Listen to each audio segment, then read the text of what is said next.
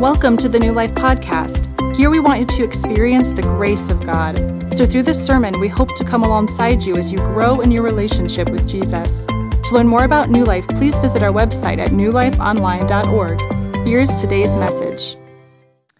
So we are trekking through the Gospel of Mark, looking at Mark from a perspective as what does it mean to be a disciple of Jesus Christ? And the key section we're going to talk about in Mark today is a very unique section, but the overall arching principle is where the disciples, after seeing a miracle of Jesus, say, "Who is this man?" And the question for all of us today is, who do you say Jesus is? Who do you say Jesus is? Sounds like an easy question perhaps, but think about it deeply. Who do you say Jesus is in your life? And that's kind of the big question for all of us to address today. Who do you say Jesus is in your life? Today we're going to go through Mark chapter 4, verse 35, through chapter 5, verse 43. If you had your Bible, you're going to look at that and you're going to think, holy smokes, we're going to be here till noon going through all this great passage. But what I found as we decided to do this and prepared for it is it's kind of a unique way of looking at the Scripture. Sometimes we take a Scripture and we'll take a verse. Like we did that with James 1:19 about a year ago or so. We spent a week or two on James 1:19. Now we're taking this huge text here, 4 different episodes of Jesus performing miracles. Each one could be a standalone sermon all in and of itself. But once in a while, it's a good idea to take a step back and see what Mark, the writer of the gospel, and to see what God has in mind when we get the big picture and see if there's some sequence or some lessons and takeaways as we look at a larger chunk of Scripture.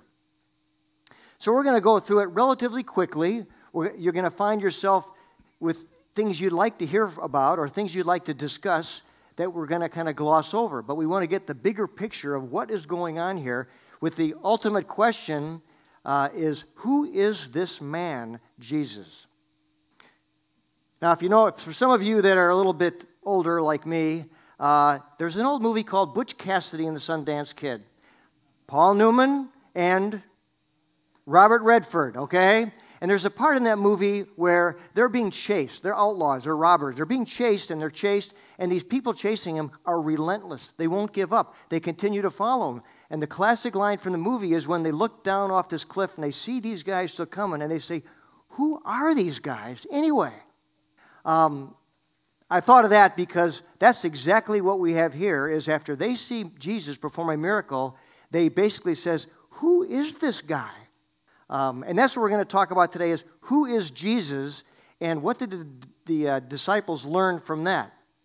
So the big idea overall is that Jesus is Lord of all things, including us individually. He's Lord of all things. In our text, we're going to see He's Lord over natural disasters. He's Lord over demons and the powers of hell. He's Lord over disease and sickness. And ultimately, and probably most importantly, He's Lord over death. And there's a progressive nature as we go through these 4 miracles that we see how things progress greater and greater and greater, culminating in Jesus having authority over life and death. Now, before we get into it, to set it up a little bit, Jesus has been meeting with His disciples and kind of teaching them some things, spending time with them. But there's a time in teaching that you need to kind of get out of the classroom and into the real world, kind of like an internship perhaps, or on-the-job training. For me in particular, it came home this week because my oldest grandson just got his driver's permit. He's taking classroom driver's education. Well, there's a time in classroom driver's education where you get out of the classroom and you get behind the wheel of a car. Well, he got his permit, and I get to ride in the passenger seat and throw him the keys. And if you've ever, those of you that have done it, you know that your right foot keeps hitting that floorboard all the time to hit the brakes. But how do you learn by just classroom? It's by experience. And we're going to see today these disciples following Jesus, they're going to learn about who Jesus is by following him around, watching him, experiencing what he did, so that we're going to see next week is where Jesus sends these 12 guys out 2 by 2, all by themselves, to do ministry themselves without the master being present. How does he prepare them for that? So follow along here. We're going to trek through these 4 miracles. Miracle number 1 is in chapter 4. It's Jesus is Lord over disasters. And here's the story. It's in Mark 4, verse 35. It says, that day, when evening came, he said to his disciples, let's go over to the other side. They're in a boat. Leaving the crowd behind, they took him along, just as he was, in a boat. There were also other boats with them. A furious squall came up, and the waves broke over the boat so that it was nearly swamped. Jesus was in the stern, sleeping on a cushion. The disciples woke him and said to him, Teacher, don't you care if we drown? He got up, rebuked the wind, and said to the waves, Quiet, be still. Then the wind died down, and it was completely calm. Why are you so afraid? Do you still have no faith? He told them. They were terrified and asked each other, Who is this? Even the wind and waves obey him. Now, they'd been with Jesus for a while, and they'd seen him do miracles, but even they are so terrified and so amazed and impressed that they say essentially, Whoa, who is this guy anyway? And so we see Jesus, he rebukes. First he rebukes the wind, then he rebukes the waves, and then he rebukes his disciples for not having faith. But we also see is the power of Jesus speaking. With his own words, he calms the sea, he calms the wind, and he calms the waves. It's the same voice. That same voice that Jesus uses here is the same voice that created the wind and the waves back in Genesis chapter 1. Just like at creation, with a word, Jesus has power over nature, over the primordial chaos of the storms. So the question of the day we're going to talk about is the one asked here by the followers of Jesus. Who is this man? And you know, Jesus doesn't really answer the question and say, let me tell you who I am. What he essentially says is, follow me for a while. Hang with me for a while. Watch what I do, and then you'll learn who I am and what I do. And as we're going to see here, what really Jesus is saying is, you think calming the wind and waves was something? You ain't seen nothing yet. So we're going to read on. Miracle number 2. Jesus is Lord over the demons. Now this is one of my favorite stories, what I call the man of the tombs. But Jesus and his disciples continue across the Sea of Galilee, and they end up in a Gentile territory, and they're encountering with a man who is demon-possessed, who lives in the cemetery. So as we read it here, it says, this man lived in the tombs, and no one could bind him anymore, not even with a chain. For he had often been chained hand and foot, but he tore the chains apart and broke the irons on his feet. No one was strong enough to subdue him. Night and day among the tombs and in the hills, he would cry out and cut himself with stones. So here we have a man that is completely out of control. He's possessed by demons, is what we find out why. And Jesus then tells the demons to come out. And Jesus then takes those demons and he casts them into a herd of pigs that happens to be nearby. And these pigs run off the cliff into the water and perish. That's the rest of the story. But then it says this. He says, those tending the pigs ran off and reported this in the town and countryside. And the people went out to see what had happened. When they came to Jesus, they saw the man. This is the man who had been running the cemetery, shrieking and making noises. And they saw the man who had been possessed by the demons. He was sitting there, dressed, and in his right mind. And they saw that, and then the scripture says they were afraid. Rightfully so, just like the disciples were afraid when the storm stops. So they begged Jesus to leave. Jesus then told this man, the man of the tombs, he told him, you go home to your family and your friends and your neighborhood and your town, and you tell them what God has done for you. You share how God has changed your life. So this narrative of the man of the tombs is remarkable in many ways. You know, this is a miserable, miserable outcast of a man. He was unclean. Back in the time, that meant a lot. He was unclean for a lot of reasons. Number one, he was possessed by demons.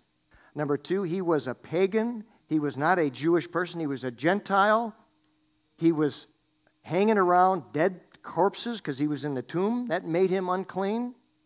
And he was near people who raised pigs, and pigs were ceremonial unclean. Jewish people couldn't touch, let alone eat pigs.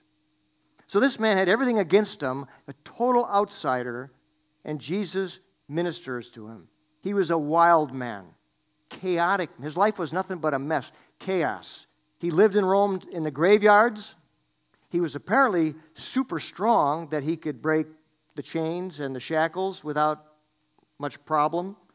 He apparently was naked, went around shrieking and crying out loud, cutting himself, self-mutilating, harming himself. Really is the ultimate picture of chaos. And what does Jesus do in this huge picture of chaos? He gets rid of the chaos and he brings order and calmness and peace, tranquility. So we see both in this passage and the storm on the sea that Jesus manifests his authority over chaos.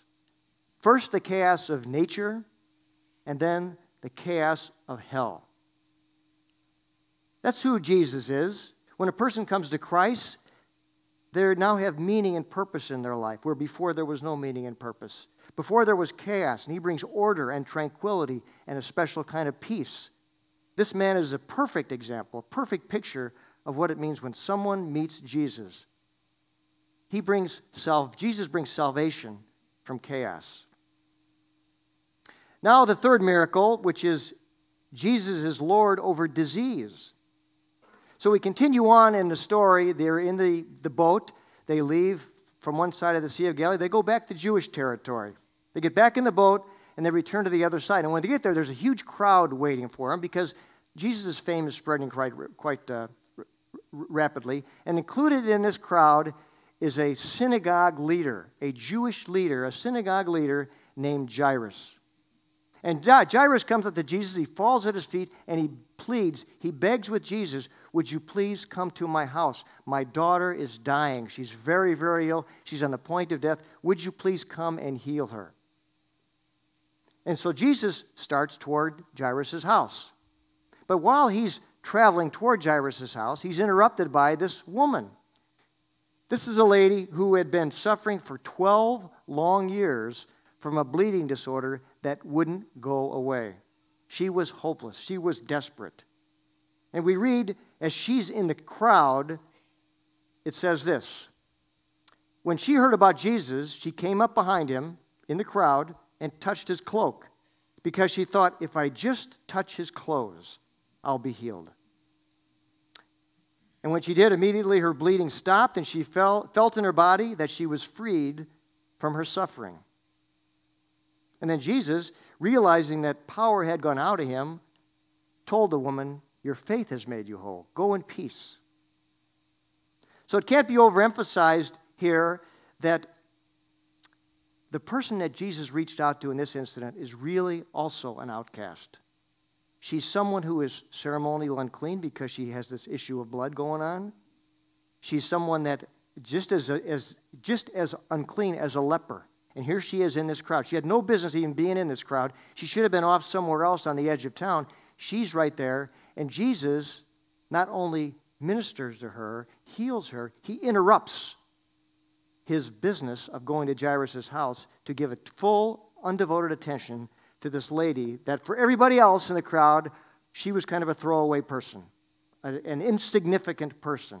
And in a word, Jesus heals her. See, the great thing about Jesus, when we say, who is this man? This is the man, this is Jesus who puts the needs of God's people, all people, as a higher priority than ceremonial laws, schedules, business, laws, whatever it is. People really matter to God. All people matter to God. Even this lady, even the man of the tombs. All people matter to God. So now we got miracle number 4. This is the big one. Jesus is Lord over death. You see the progression here. So after the woman is healed, some people come from Jairus' house, and they tell Jesus, oops, you're too late. The girl's died. There's no reason for you to come anymore. She's dead. But Jesus, however, proceeds on to the house, and he takes his disciples, and he takes the girl's mother and the father, and he goes into the room where her corpse is. They're having a funeral going on. The corpse is laying there, and he takes mom and dad and his disciples, and he goes into the room. And then we read this. It says, he took her, the little girl, by the hand and said to her, Talitha koum, which means, little girl, I say to you, get up. Immediately, the girl stood up and began to walk around. And then it says she was 12 years old. Then Jesus, interestingly enough, told them, go get this girl some food. The great little side note about Jesus in terms of practical care for people. Go get this girl something to eat. So for the third time in a row, Jesus is consulted by what would seem to be a hopeless cause. This time it's death. The lady, this young girl, this 12-year-old girl, was dead. She was lifeless. She was cold, stone dead. Hopeless. But with Jesus, there are no hopeless causes. There are no hopeless situations. That's the man that the disciples say, who is this man? So as we look at these 4 miracles, just some general observations. Each of these could stand alone, and perhaps you've heard sermons or lessons on each one of these, and it's loaded. But as we look at all 4 of them as a group, we see the progression from nature to demons, the powers of hell, to disease, ultimately death, which is kind of the granddaddy of all these issues. And each of these people were outsiders. They weren't the insiders. They weren't the Jewish people. They weren't the synagogues. They were the church people of the day. They were people that other people wouldn't give the time of day to. So Jesus does all these things, I think, really to answer the disciples' questions. Who is this man? So what lessons or applications can we get from these 4 different miracles as to who is this man? I've got 4 of them here, and the first one is this. Jesus makes it absolutely clear that he is sovereign and that he has power over all things and authority over everything, over nature, over demonic activity, over disease, and ultimately over death. You know, when we get to the part about the death, the power over the wind and waves is nothing for Jesus. Each of these is effortless on Jesus because he is God. He has the power and he is sovereign over everything in life. So who is this man? Well, there's nothing outside the rule and realm and control of Jesus Christ. Even the winds and waves obey him. The demons from hell tremble before him. Diseases are dispatched, and death is defeated. He's the Son of God whose power transcends everything. That's who he is. That's who this man is. A great verse in Romans 8. It says this, for I am convinced that neither death nor life, neither angels nor demons, neither the present nor the future, nor any powers, neither height or nor depth, nor anything else in creation will be able to separate us from the love of God that is in Christ Jesus our Lord. Jesus is Lord over everything. Nothing has power over him. He has power and authority and control over everything. Second takeaway is Jesus has power to bring order out of chaos. And we've seen that. We've talked about that. The chaos of the wind and the waves, the storm that's coming up, the chaos of the man living in the tombs. You know, our world today is full of a lot of chaos. We wonder, is it spinning out of control? Is it this ball of confusion that there seems no answer to? Where is God? Has he lost control of countries and nations and weather and world and politics and relationships? But Jesus can bring order out of chaos. He can bring order out of chaos in your life. If there's something in your life that seems out of control, or chaotic, he can bring peace, reconciliation, and order to any chaos that you feel. The third point is this. Jesus is the God of seemingly hopeless causes. Seemingly hopeless causes. Because with Jesus, there is no hopeless cause. The storm, the disciples thought they were goners. Demon-possessed man, the sick woman, the dead girl, all hopeless causes. You know, this narrative, chapter 5 especially in the book of Mark, is known as the St. Jude chapter. Now, most of us know about St. Jude from in the Peoria area here, but in Roman Catholicism, St. Jude is the patron saint of lost causes. Now, he may be the patron saint of lost causes, but what we see in our story is Jesus is the Lord of lost causes. He has authority and power over all lost causes. So, where do you today might be facing what would appear to be a lost cause or a hopeless situation? Maybe it's a chronic health situation that just won't go away. I can relate to that. Something that just can't seem to turn the corner on in terms of your health or someone that you know. Or maybe it's your marriage that you just can't seem to get over the hump. You just can't seem to resolve issues. They keep coming up and up. It seems hopeless. And you just decide, I'm just going to live with it. Or maybe it's financial things. Just when you think you're getting ahead, something happens and you take a step back. An unforeseen expense or a debt pops up and you just can't seem to get ahead. It seems hopeless. Or maybe it's children. You've raised your children. They apparently seem to have walked away from God, walked away from the faith, and there seems to be no hope. Maybe there's other situations in your life that appears to be hopeless. The answer is turn to Jesus, because he is the Lord of hopeless causes. Just ask the disciples. Just ask the man of the tomb. Just ask the lady with the bleeding issue. He's the Lord of what seemingly hopeless situations. The fourth one is this. Jesus cares about the needs of every person. We talked about that. Jesus was willing to go to foreign territories because all people matter to God, even Gentiles, which was radical back then. He went to the foreign countries. He's willing to be interrupted by a lady that is an insignificant, throwaway person in the view of everyone else. He's interrupted by her. He's willing to go into the house of a Jewish synagogue leader. That's huge back then because all people matter to God, even the people on the fringe, even the people on the outside of the fringe. So Jesus puts the needs of everyone, all people, ahead of any traditions, rules, ceremonies, or anything else. Jesus cares and loves people. He values people, and people matter to God. So if he values people so much, how much more is he willing and able to come into your life and meet your need in your current circumstances? He values people above everything. So, who is this man, Jesus? He's the one that with power and authority over everything, including our lives. Power over disease, power over death, power over nature. He's the Lord that we can put our trust in because he is absolutely in control. His control extends over everything. He's Lord over all. So here's the challenge for us today. When you say, who is this man?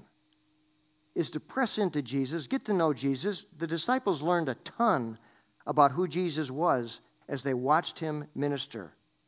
Then how are you answering the question, who is Jesus? Is he more than a teacher? Is he more than a good example? Is he your Savior? Is he your Lord? Are you yielding and surrendering your life? Because being a disciple of Jesus Christ is more than just being saved. It is being a follower, surrendering every area of your life to Jesus. So is there any area of your life that you have not fully surrendered to the Lord of everything? So where do you need the Lord to work in your life this morning? If you were to give a prayer request, where do you want God to come in and restore perhaps chaos? Put order, restore order back to where there's chaos? Or is there a sickness or disease or a hopeless circumstance that you're facing right now that you need Jesus, just like he ministered to all these people here? You need him to come and receive his touch. And then what about death, the ultimate, the granddaddy of all these miracles here? What about death? You know, in my practice, I often do what they call advanced directives. It calls a power of attorney for health care, telling what you want, what medical treatment you want and what you don't want. And the ultimate question is, do you want your doctors to pull the plug if you are no longer kept alive? And it's to watch people wrestle. And on this power of attorney, there's two spots. One, I don't want to be kept alive artificially, and there's some other language in there. The other one is, I want to be kept alive at all costs, no matter what the doctors say, no matter what the expense is, no matter what anybody else says, I want to be kept alive at all costs. So you watch people's different view of death, a great fear of death, people hanging on by their fingernails to life, being such afraid of death. So are you afraid of death? For those that have placed their trust in Jesus Christ as their Savior and as their Lord, death is not to be feared. It's uncomfortable and it's not something you want to pursue, but it's not to be feared because there is life after the grave. Jesus, as we see here, has the power over death. Should it have come to any surprise on the third day after he died that he came back to life? He's shown us in this here that he has power over death. He can bring dead people back to life. He brought himself back to life. When he rose out of that tomb, he showed victory over death so that we, having acknowledged Jesus as our Savior and Lord, can also not fear death. He promises that life beyond the grave to anyone who's given their life over to Jesus as their Savior and Lord. Have you done that? And if not, why not? Why haven't you surrendered your life to Jesus Christ as Savior? And that way you can get rid of the fear of death. You know there's life beyond the grave. We're going to sing a song here in a few minutes, and it's On Christ, the solid rock I stand. All other ground is sinking sand. And that's what we learned today is, who is this man?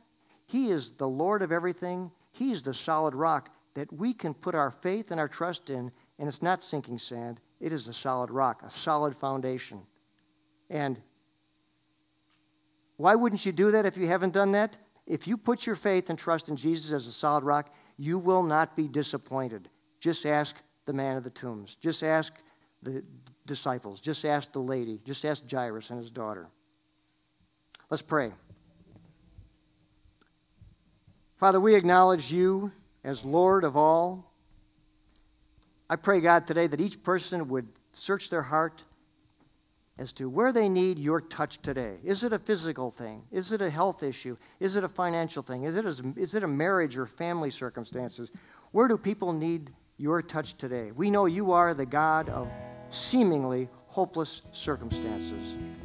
We pray, God, today, if there's someone here that does not know Jesus as their Savior, that they would not put that off any longer, but that they would give that attention and put their faith and trust in the Lord, who is the Lord of everything, with the power over everything, including the power over ultimate death.